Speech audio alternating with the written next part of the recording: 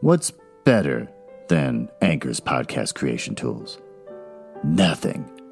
Mankind has always searched for evidence of God's perfection, and we found it. Anchor is the easiest way to make a podcast. Anchor gives you everything you need in one place for free, which you can use straight from your phone or computer. The creation tools allow you to record and edit your podcast so it sounds great. They'll distribute your podcast for you so it can be heard everywhere. Spotify, Apple Podcasts, Google Podcasts, and the lesser of the podcast platforms like Stitcher. You can easily make money from your podcast with no minimum listenership. I've made $5, and I've been doing this for 3 months. So, download the Anchor app or go to anchor.fm to get started. Before I start the show, I feel like there should be a warning. I'm reading public domain books and short stories and whatever else. Some of it may be offensive. I don't read these things before, so I don't review it, so it's kind of just by chance. So if anything in here is offensive, or most likely with these really old books, bigoted, don't hold me responsible. I'll be just as surprised as you are. And with that, enjoy this episode of Leaves of Glen. I am Glenn Nuzzles.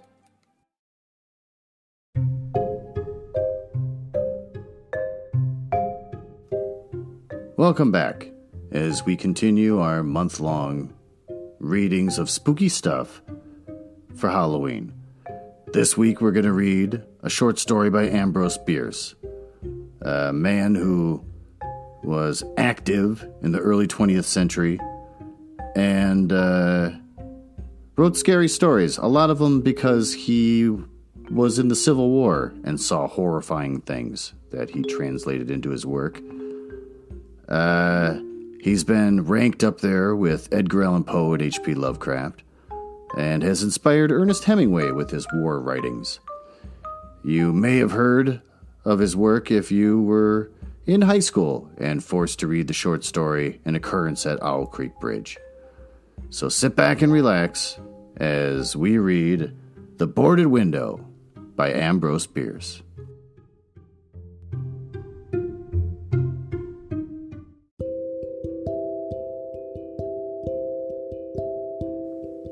The Boarded Window by Ambrose Bierce.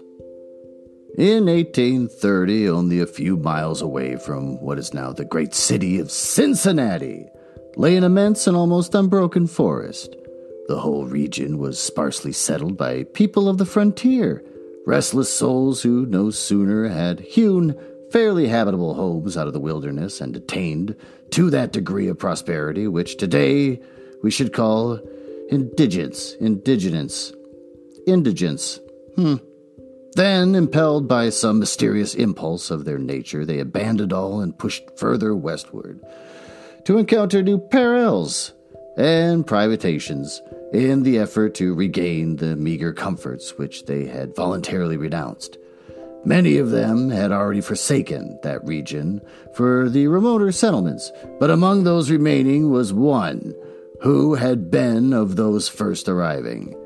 He lived alone in a house of logs, surrounded on all sides by the great forest, of whose gloom and silence he seemed a part.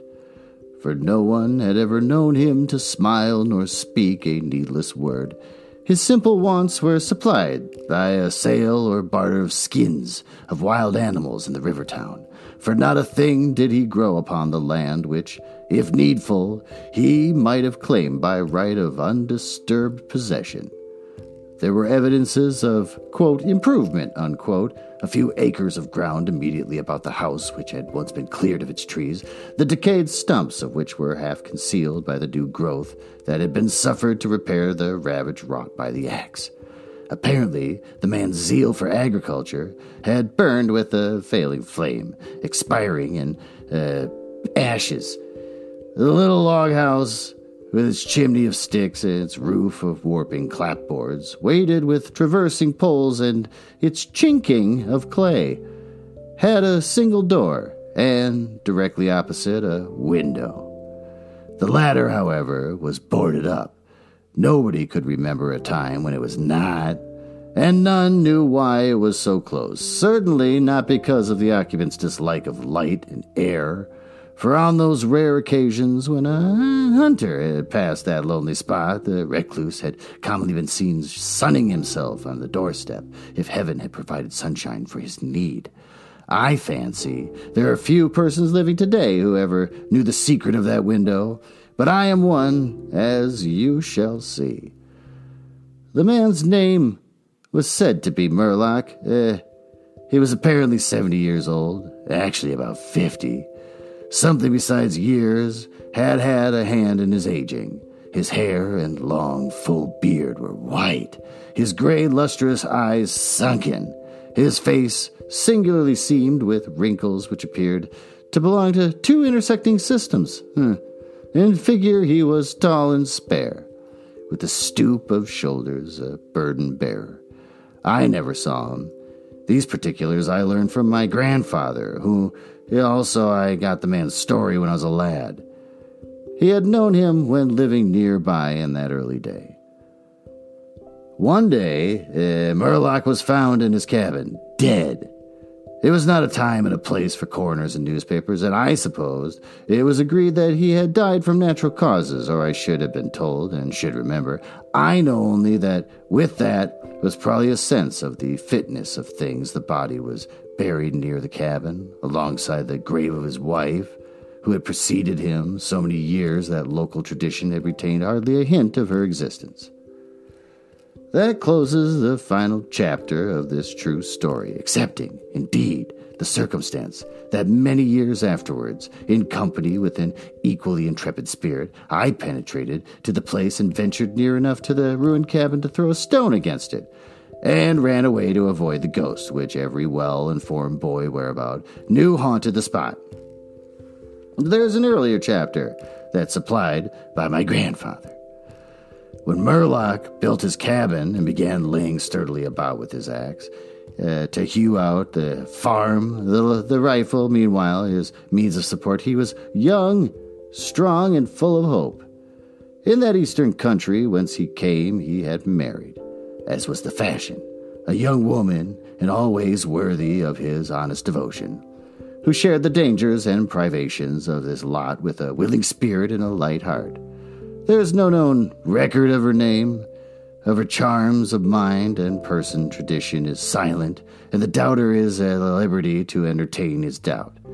But God forbid that I should share it! ! Of their affection and happiness there is an abundance, assurance in every added day of the man's widowed life. For what but the magnetism of a blessed memory could have chained that venturesome spirit to a lot like that? One day Murlock returned from gunning in a distant part of the forest to find his wife prostrate with fever and delirious. There was no physician within miles, no neighbor, nor was she in a condition to be left to summon help. So he set about the task of nursing her back to health, but at the end of the third day she fell into unconsciousness and so passed away, apparently with never a gleam of returning reason. From what we know of a nature like his, we may venture to sketch in some of the details of the outline picture drawn by my grandfather. When convinced that she was dead, Murlock had enough sense to remember that the dead must be prepared for burial.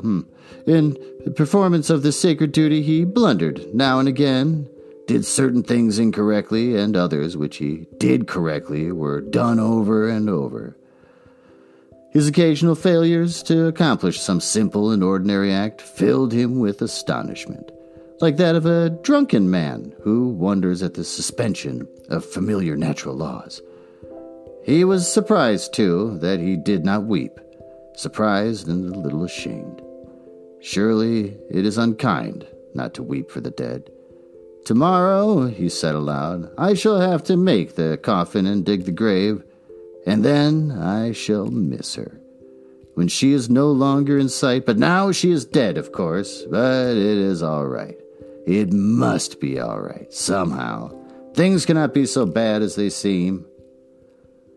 That was a weird little speech to give to yourself. He stood over the body in the fading light, adjusting the hair and putting the finishing touches to that simple toilet. doing all mechanically with soulless care. And still through his consciousness ran an under sense of conviction that all was right, that he should have her again as before and everything explained. He had had no experience in grief. His capacity had not been enlarged by use. His heart could not contain it all, nor his imagination rightly conceive it. He did not know he was so hard struck. That knowledge would come later, and never go. Grief is an artist of powers, and as various as the instruments upon which he plays his dirges for the dead, evoking some of the sharpest, shrillest notes, from others the low, grave chords that throb recurrent like the slow beating of a distant drum. Some natures it startles, some it stupefies. To one it comes like the stroke of an arrow, stinging all the sensibilities to a keener life. To another as the blow of a bludgeon, which in crushing benumbs. We may conceive Murlock to have been that way affected, for, and here we are upon surer ground than that of conjecture. No sooner had he finished his pious work than, sinking into a chair by the side of the table upon which the body lay, and noting how white the profile showed in the deepening gloom, he laid his arms upon the table's edge and dropped his face into them, tearless yet unutterably weary. At that moment came in through the open window a long, wailing sound like the cry of a lost child in the far deeps of the darkening wood! But the man did not move. Again, and nearer than before, sounded that unearthly cry upon his failing sense. Perhaps it was a wild beast. Perhaps it was a dream, for Murlock was asleep. Some hours later, as it afterward appeared, this unfaithful watcher awoke, and lifting his head from his arms, intently listened.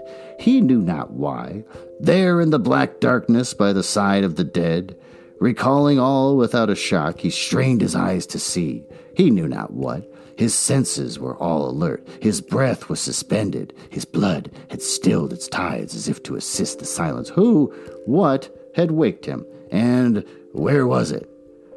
Suddenly the table shook beneath his arms, and at that same moment he heard, or fancied he heard, a light, soft step. Another, sounds as if of bare feet upon the floor! He was terrified beyond the power to cry out or move. Perforce he waited there in the darkness, though streaming centuries of such dread as one may know, yet live to tell. He tried vainly to speak the dead woman's name, vainly to stretch forth his hand across the table to learn if she were there. His throat was powerless. His arms and hands were like lead. Then occurred something most frightful. Some heavy body seemed hurled against the table with an impetus that pushed it against his breast so sharply as to nearly overthrow him, and at the same instant he heard and felt the fall of something upon the floor. It was so violent a thump that the whole house was shaken by the impact. That was just a whole sentence. A scuffling ensued, and a confusion of sounds impossible to describe. Murlock had risen to his feet. Fear had by excess forfeited control of his faculties. He flung his hands upon the table. Nothing was there. There is a point at which terror may turn to madness, and madness incites to action, with no definite intent, from no motive, but the wayward impulse of a madman. Murlock sprang to the wall, with a little groping seized his loaded rifle, and without aim, discharged it. By the flash, which lit up the room with a vivid illumination, he saw an enormous panther dragging the dead woman toward the window, its teeth fixed in her throat. Then there were darkness blacker than before, and silence. And when he returned to consciousness, the sun was high, and the wood vocal with songs of birds. The body lay near the window, where the beast had left it. When frightened away by the flash and report of the rifle, the clothing was deranged, the long hair in disorder. The limbs lay anyhow. From the throat, dreadfully lacerated, had issued a pool of blood, not yet entirely coagulated. The ribbon with which he had bound the wrists was broken. The hands were tightly clenched. Between the teeth was a fragment of the animal's ear.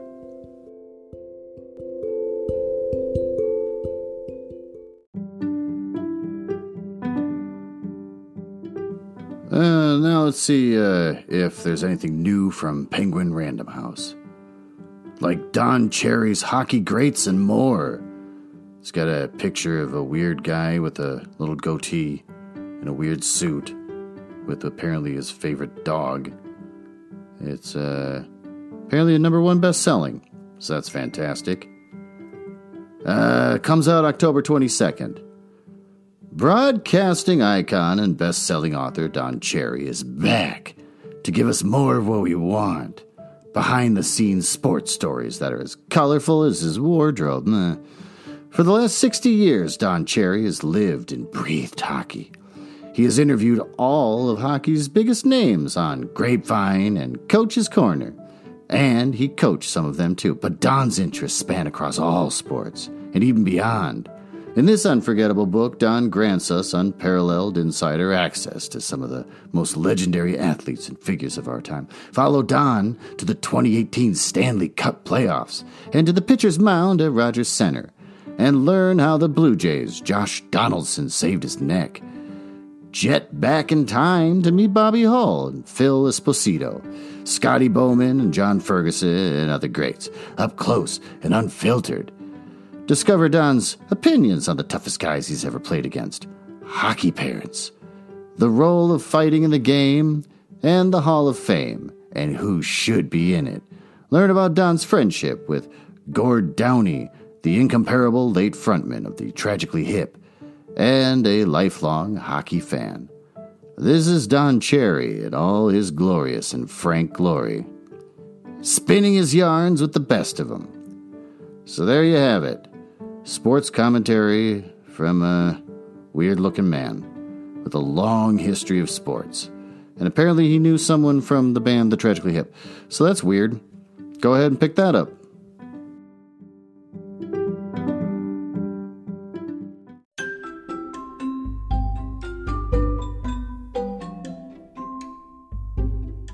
And so that was the story of The Boarded Window by Ambrose Bierce. I hope you enjoyed it. The mystery of, was his wife really dead?